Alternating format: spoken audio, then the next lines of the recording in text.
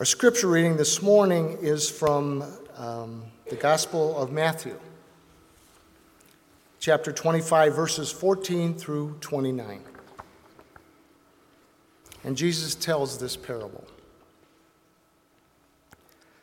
For it is as if a man, going on a journey, summoned his slaves and entrusted his property to them. To one he gave 5 talents, to another 2, to another 1, to each according to his ability. Then he went away. The one who had received the 5 talents went off at once, traded them, and made 5 more talents.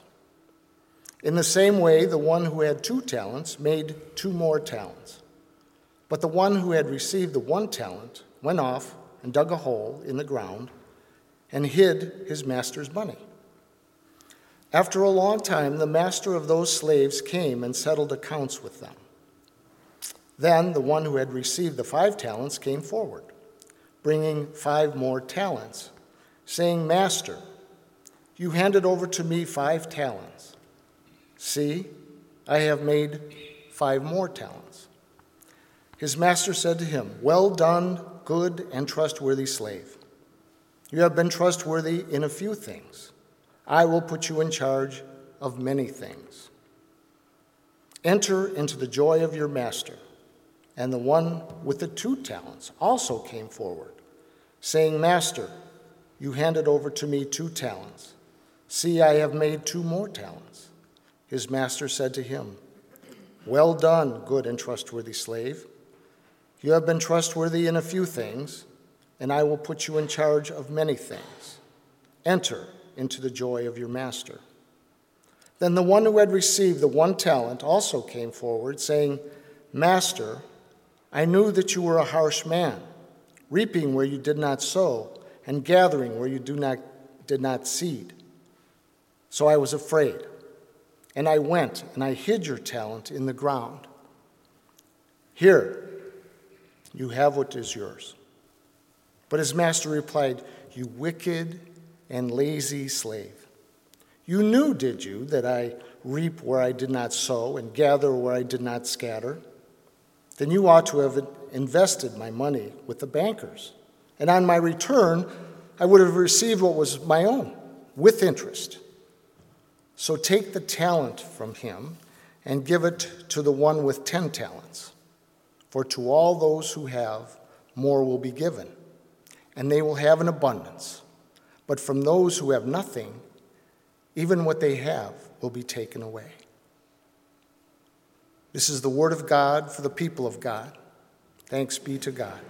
Amen.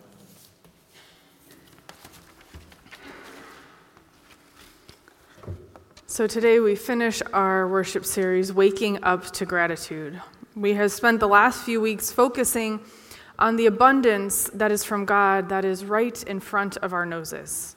The first week we focused on changing our own perception from that of scarcity to one of abundance, recognizing that what God gives us really is enough. You might not have the chocolate sundae that your neighbor has, but you have what you need in this moment. And it is sufficient, it is good, and it is a gift from God.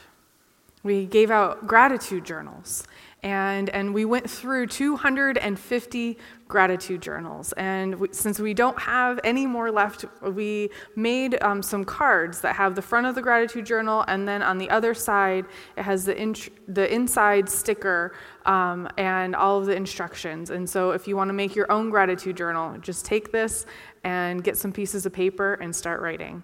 And I hope that if you do have a gratitude journal, you will continue to use that throughout this coming holiday season, especially as we look towards Thanksgiving. And then last week, we focused specifically on our why. The reason we give our time and our energy and our finances to the growing of God's kingdom through this church. God has impacted each one of our lives in some way. And because of that, out of gratitude for that, we choose to continue to grow in our faith and to give to God through this church. Today, we end with contemplating the return on God's investments. Let's pray. May the words of my mouth and the meditations of our hearts be pleasing to you, O Lord. Enable us to be receptive to your message this morning and challenge us to live more fully in you than we ever have before. Through the power of your Spirit, we pray. Amen. One of my all-time favorite shows is the WB hit Gilmore Girls. It's a show about Lorelai, who gets pregnant at 16 and leaves her extremely wealthy family and their life of privilege and societal expectation so that she can create her own life for her and her daughter, Rory.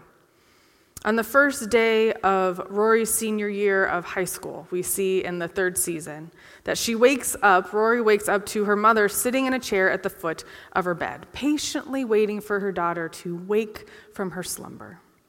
And then Lorelai hands Rory a piece of paper, her bill. To Rory's puzzled response, Lorelai says, "Yeah, I've been crunching the numbers, adding up what you've cost me over the years, raising you and clothing you and feeding you, etc., etc. I've itemized everything here by years and income ratio." And Rory rolls her eyes at her sarcastic mother, but Lorelai continues. "One thing that is painfully obvious here, you've used an extraordinary number of diapers. Really, it's cost a fortune.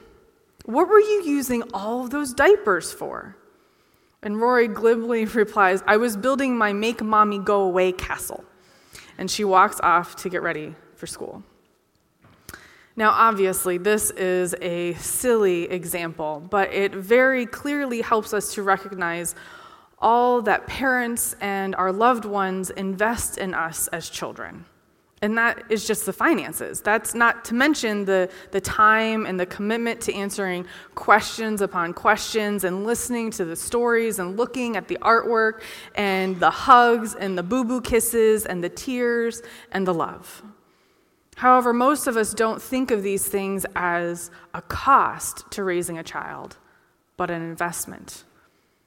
Teachers spend their entire careers investing in children, teaching them not only the basic submatter that they're required to teach, but daily lessons on manners and morals and social skills.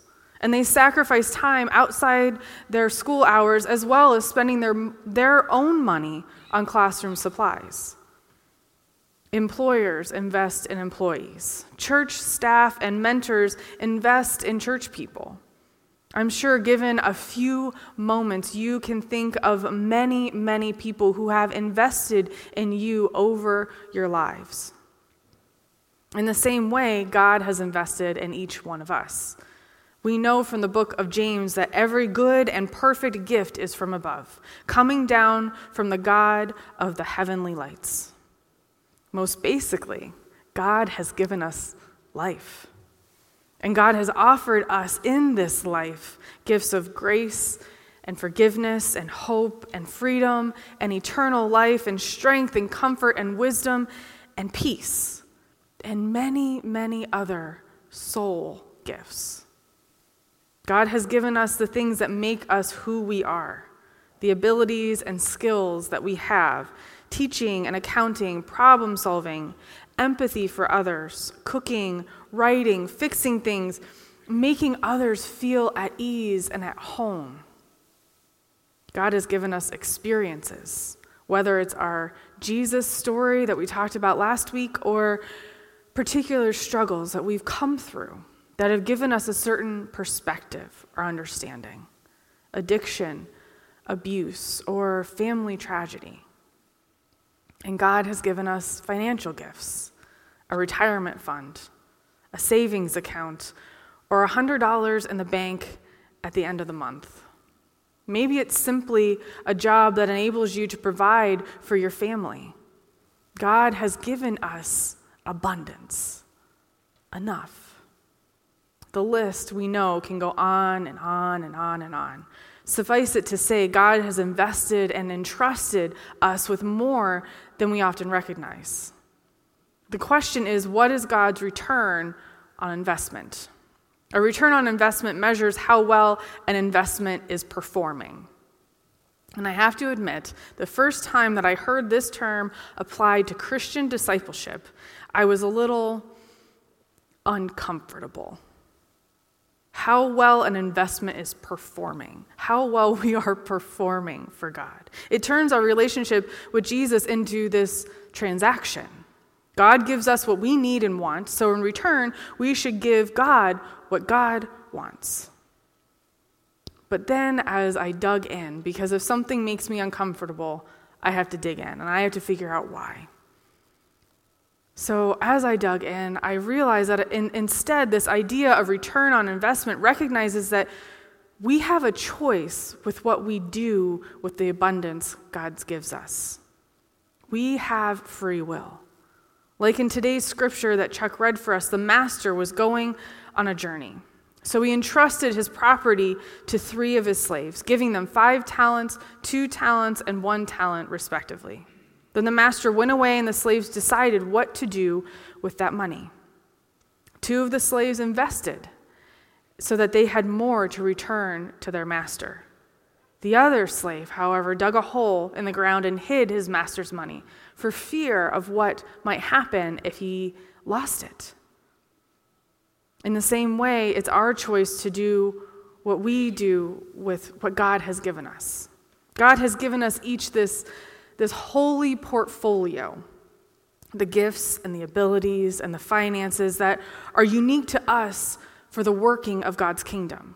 So we can take our holy portfolio and we can use our gifts. We can practice them and grow them and invest them and use them to bring God's kingdom here on earth as it is in heaven.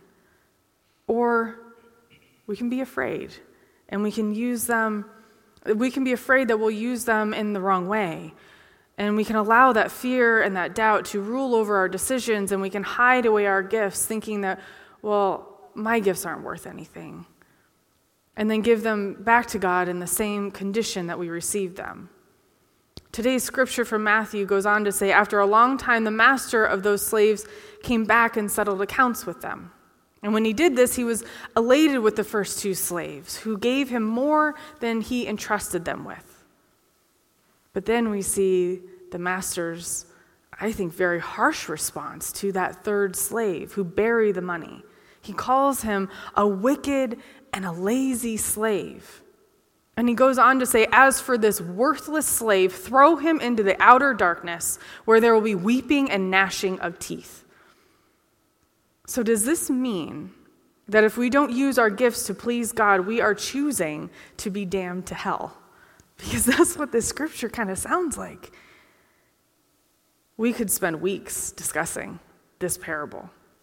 But in short, no. I have reasons to believe that no, this does not mean that we are damned to hell. But first and foremost, the master in today's parable does not reflect the God that we see described in the overarching story of Scripture, one of mercy and forgiveness and redemption. Also, the master here hardly gives his slaves any instructions. He simply entrusts them with the money. But we are given instructions throughout Scripture. In 1 Peter 4:10, it says, each of you should use whatever gifts you've received to serve others as faithful stewards of God's grace in its various forms.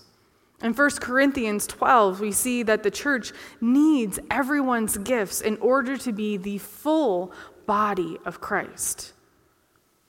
But that doesn't mean, just because we struggle with parts of this parable, doesn't mean that it's not useful to us today. Because we see here, and we can see in other places in Scripture, that God cares what we do with what we have been given. Otherwise, God wouldn't have given it to us. God wants us to take our holy portfolio and do something with it. God wants us to take a risk for the kingdom. This church community at Brecksville United Methodist Church has been investing in people for a little over a century. Several people in our congregation were asked, what's your why? Why do they come to church? Why do they choose to give their time and their energy and their financial gifts to God through this church? And here's what they said. Take a look.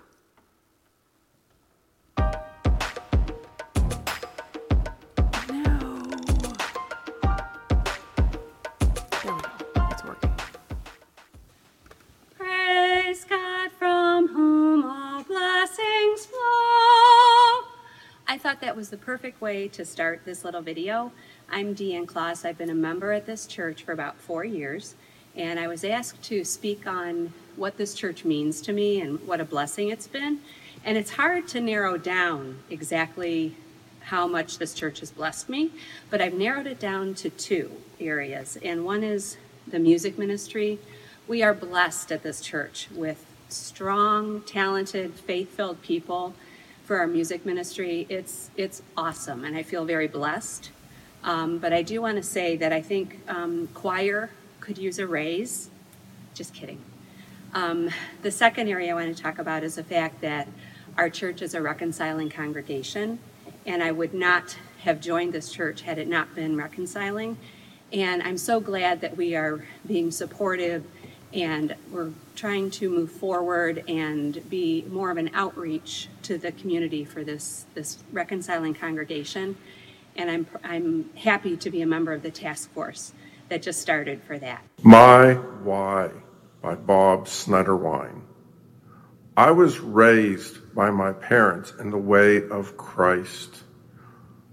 I see God in your faces. You have welcomed me into your body of Christ, and I offer to God my time, talents, prayers, and presence. I come to church because of the people. I have developed so many friends and family members at church. It's a great place to bring the kids and have them have a safe place as well. It's a place where you can come as your natural self with the gifts and graces that God has given you and flaws, and worship alongside some of the best people. 31 years ago, our daughter Jenny was born, and we brought her home from the hospital, but within 4 days, we knew something was very wrong. We needed to rush her back into Rainbow and Babies Children's Hospital. But we needed to do something with our daughter Beth, our 4-year-old daughter, and so we packed up her suitcase and we took her to friends of ours from our adult Sunday school class and asked them to take care of Beth, and they immediately agreed. And so for the next 2 weeks, Beth moved from one house to the next house of our friends in our adult Sunday school class, and they got her to her preschool class and to her dance classes and to her other activities. And to Beth, it was a grand vacation for those 2 weeks. But the gift to Debbie and me was that we were now able to pay 100% of our attention to our daughter Jenny, who was in the hospital. Turns out Jenny had a very severe milk allergy, which she eventually outgrew, and she's just fine now. But it was that gift of love and compassion that our friends gave to us that made a monumental impact on us. And that same gift of love and compassion is always available to everyone here in our church family. I'm passionate about being part of BUMC because I'm part of Praise Team. I love coming every Sunday, even though I have to wake up a little bit earlier. I really enjoy being able to play music and sing because that's just what I love to do, and it's just amazing that I have the opportunity to do that and worship God at the same time and lead the congregation. I'm also really thankful for all the relationships that I've made. It's really nice to know that people care about you, and I've always felt that with whether it's at youth group or at Praise Team or at YSP. I really appreciate all the relationships that I've made at BUMC, and that's what makes me want to continue to come and to serve, because I get to form new relationships with people, and I get to just do what I love and share my love for music and service with others. I have not had a why moment in my faith. My faith has been a long, slow learning experience trip. I'm comfortable here in Brecksville United Methodist Church. I continue to grow in my faith, and my church family surrounds me with love and care so that I can continue my journey. Thank you. I go to church because of the wonderful music, readings, and community. My why is to be a part of a community that builds a support network for me and my family. Also to be around other believers who can provide guidance and help to encourage a better life through sermons, studies, and conversations. When asked what my why is, it is these two beauties right here in my family. It's very important for God to be in our lives in a lot of different ways. My why is I like going to church because we talk about God and Jesus, and they're very important people in our lives. What's your why? And my why is and singing songs. Excellent. One amazing experience that we have been able to participate in is the bread ministry.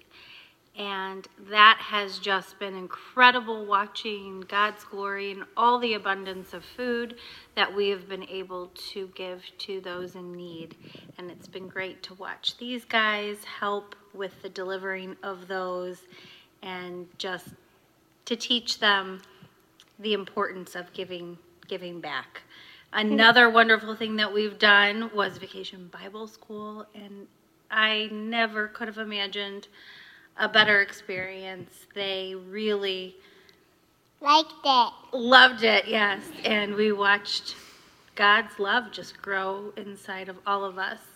It's truly amazing. So when you asked us again what our why is, Brecksville United Methodist Church has been such a blessing for us, and between all the opportunities, we couldn't imagine being anywhere else. So give me a B, give me a U, give me an M, give me a C. What does it spell? Bumic. That's it. That's all I got.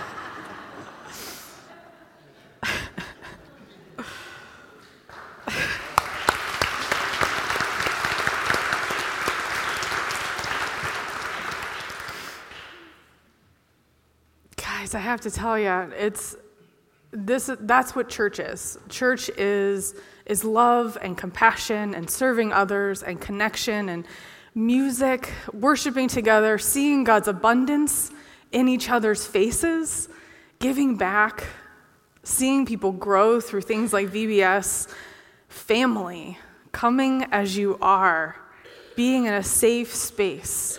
It's care and support of one another.